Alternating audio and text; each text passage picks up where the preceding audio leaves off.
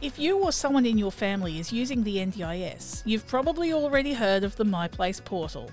Time to level up and make MyPlace work for you. Carers Queensland's MyPlace portal support sessions can help you find your way around and get confident accessing your plan information online. Charge up your phone, tablet or laptop and bring it along to a free session near you. Find out more, check for events coming up near you and book your spot online at carersqld.com.au. You can also call us on 1300 999 636.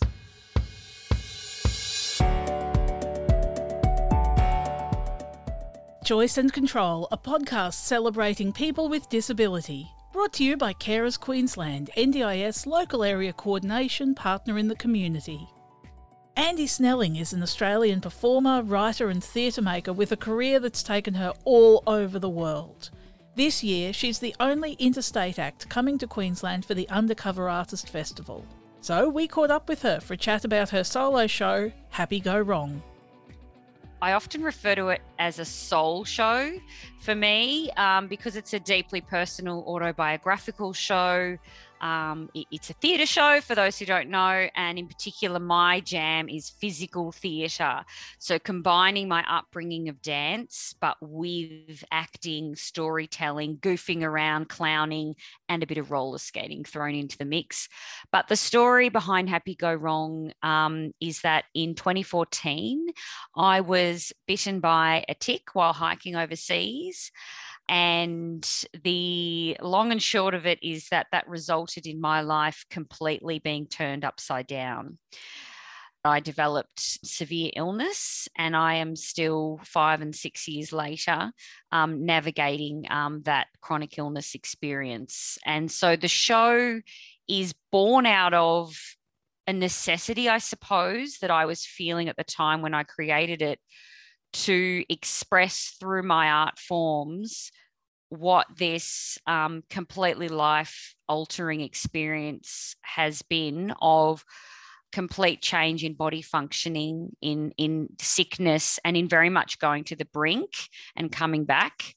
And the incredible, empowering lessons as well that I have learnt through that experience, and the deep appreciation I now have for simply being alive.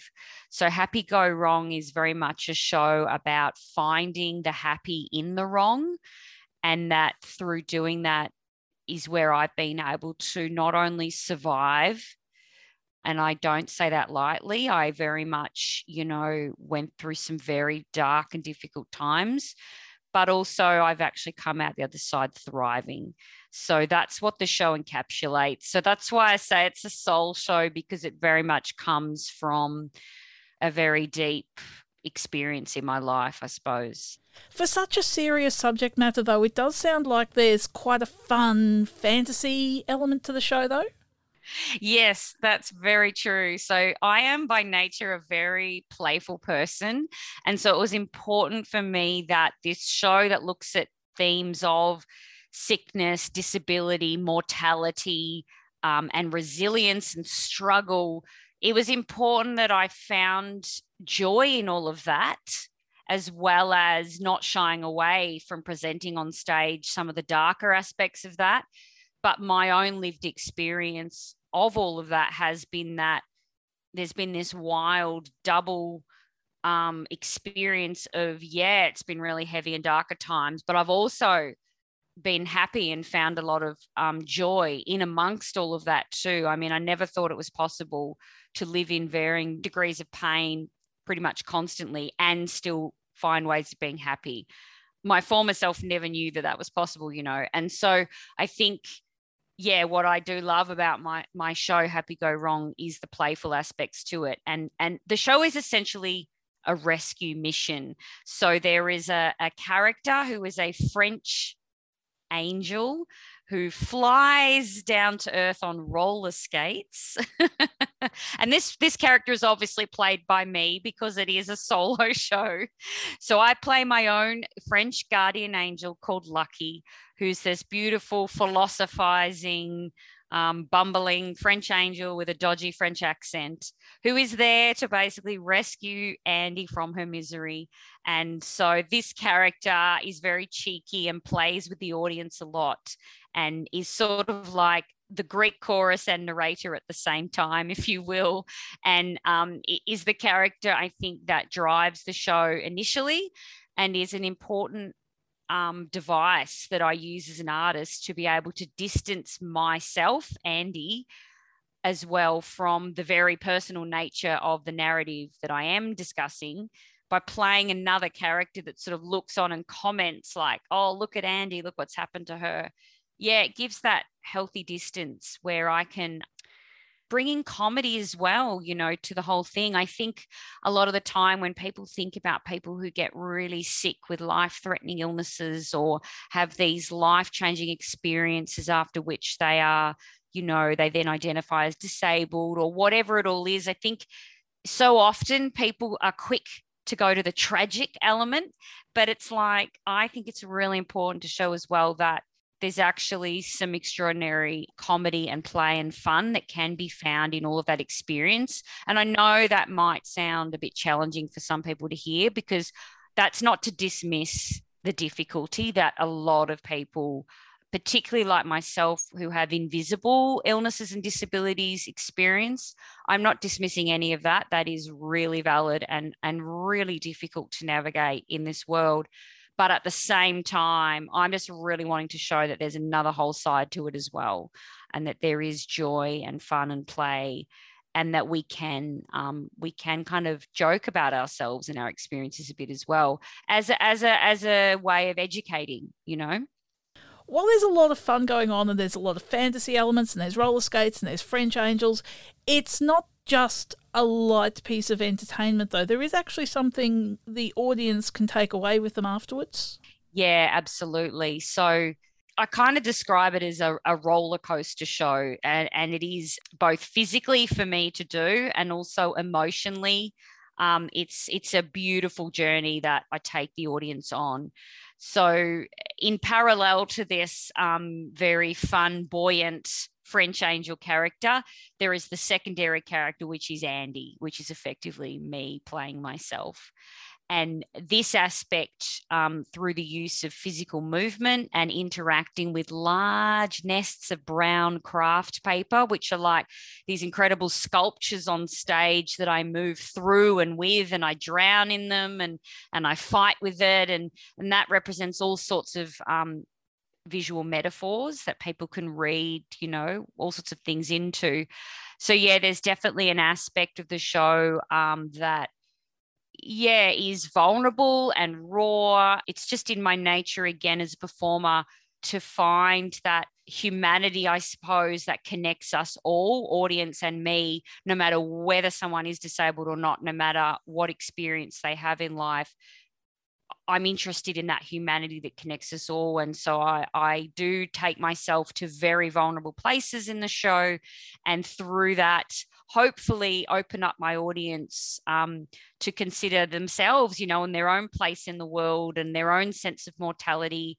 And with that, there is an epic journey that does occur for sure. And I've had a lot of audiences overwhelmingly say to me that they definitely leave my show feeling very different to how they arrived, you know, in a good way, that they always say there's a lot to take away and reflect on. And people seem to be very personally, very impacted by it, which has been, tremendous for me to witness. It must be so rewarding to put something so personal out into the world and have it received well, and it makes people think. Yeah, that's right. I mean, I guess it's the ultimate dream as an artist of what we're going for, you know, is to have an impact on the world.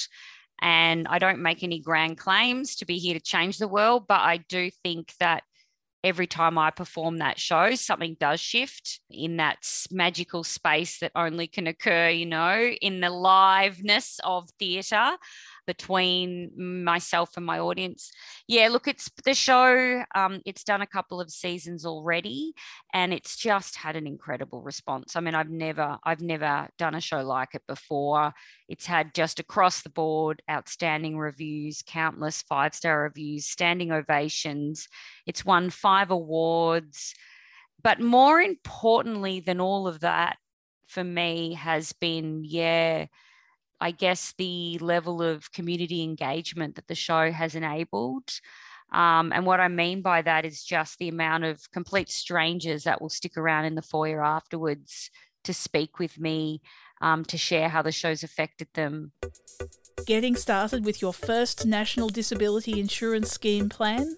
Get off to a strong start with Carers Queensland's free workshop, Using Your NDIS Plan. Learn how to use your funding, work with service providers, and use the MyPlace portal. Find out more, check for events coming up near you, and book your spot online at carersqld.com.au. You can also call us on 1300 999 636. It sounds like a really physical show. It sounds like a solid hour of physical things going on. Does that knock you around a bit, given your health? Yes, that is a really great question, because I kind of joke a lot about the sweet irony that my chosen genre of preference in terms of performance styles is the more physical, the better. And yet it is my body functioning and my physicality that has been the most impacted by my illness experience over the years. So I sort of laugh with myself and think, gosh, why couldn't you just be one of those artists who just likes to sit still and deliver a monologue? But I'm not like that. It's just not my thing at all. I have to be I love moving. I love expressing through moving the body. So yeah, it's definitely been a learning curve for me to come back to the stage and learn how to work in physical ways with a body that's now very different to how it used to be. So I was a performer beforehand anyway. I have been all my life. And when I fell ill with Lyme disease, I would say there was about a good 3 or so years there where I wasn't really performing at all. I just wasn't able to.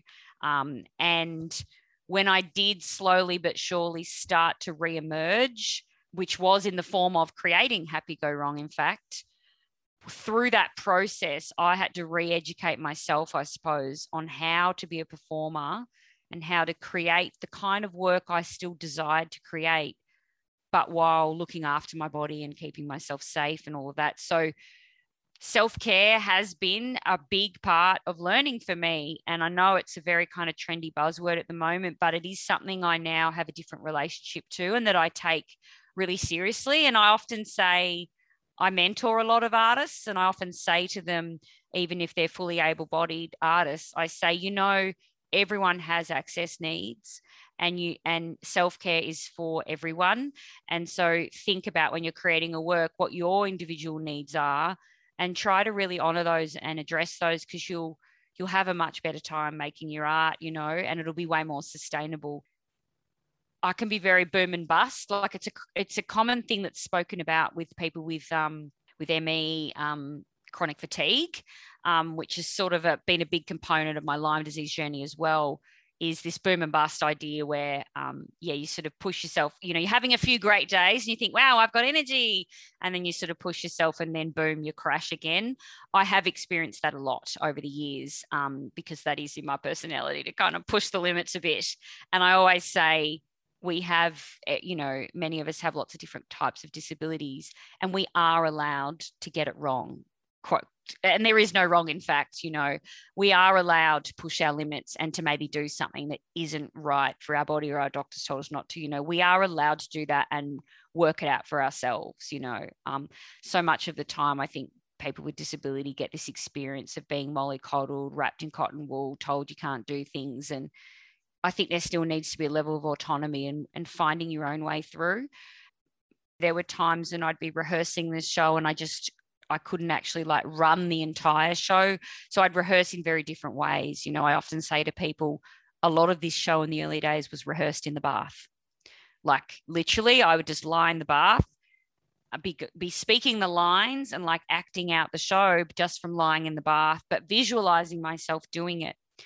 And so the cool thing about all of that is that I have discovered a whole new artistic process for myself that is so different to how I used to work and has actually opened up more creative possibilities for me. And so I'm a big advocate as well for things that we perceive as limitations or, you know, restrictions on our body or whatever can actually be hidden trap doors, secret doors into whole other ways of working or functioning that we just hadn't considered before because we weren't kind of forced into the situation to consider another way. So yeah, it's a great question. The show is highly physical, but I have a massive preparation routine before the show and a whole recovery routine that I go through after the show in order to be able to do the show. Andy, any plans yet for the future? Maybe taking what you've learned about working with your body and applying it now to new work? Yes, absolutely. I'm the sort of person who constantly has like 1,000 ideas for 1,000 different shows, performances and artworks running through my head. So for me, it's about really getting focusing on one thing at a time, like what is achievable. Yeah, I am already in the early development stages of what will be my 4th solo theatre work. I can't yet fully reveal the details of, but I will say I am researching that show. I'm in the research phase, for that show and the early writing stage of that. And I'm dealing with a whole lot of new elements in that show that I've never done before, which I'm very excited by. And one of those is embedding access into the theatre work from the beginning. So for anyone for whom that they don't know what that means is essentially a concept called aesthetics of access in art.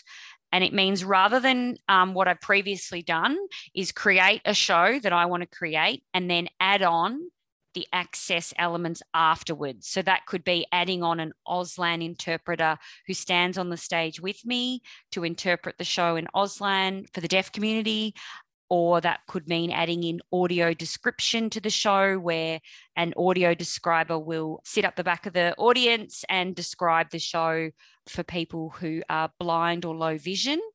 So that's an example of creating a work and then adding on the access at the end. It's kind of an afterthought, like, yes, it's lovely. Yes, it's important. Of course, every show should have it. However, there's another whole level that we can bring a work to. And this is, I'm being very ambitious in trying to achieve this, and I really hope I can. And I'm certainly trying to. And that is that with my new show, I'm trying to incorporate, for example, like elements of Auslan and captioning and so forth into the actual show so that it's like part of the narrative, or like there's a character who speaks in Auslan that's just like a natural part of the show. It's not, they just happen to speak in Auslan, like it's not a thing, if you know what I mean. Considering with, you know, I'm consulting with, for example, a friend of mine who is a neurodiversity consultant. I'm speaking with him like, what can I be considering with the making of my show that can help make it more, I guess, easier to navigate for someone with, say, autism or differing sensory needs or whatever in my audience. So it's trying to bring together lots of different types of access into the work. And again, offers my work a different type of feel and creativity that it wouldn't have had if I weren't doing those things. That is an exciting new thing for me that I'm trying to bring into my new solo show. It's a really big undertaking because it involves me educating myself around different forms of access, because I know my own access really well, but we don't always understand everyone else as well. But I'm very passionate about that. And then, and also, you know, trying to raise funding as well to be able to fund all of those components too. But I'm not perturbed by that. I'm just looking at ways of trying to make it happen at this point, and we'll see what the final product is. I'll do the best I can, but that is one strong example of how my own disability experience and my own experience navigating my own access needs to make this show has now grown into another whole level of how I think about creation for the next work, for example. Andy Snelling's show Happy Go Wrong has one show coming up in Brisbane for the Undercover Artist Festival on September 17. Find out more at undercoverartistfest.com. Thanks for joining us at Choice and Control, a Carers Queensland podcast. For more information about the National Disability Insurance Scheme or Carers Queensland, contact us online at carersqld.com.au. You can call us on 1300 999 636 or head to Facebook and look for Carers Queensland NDIS.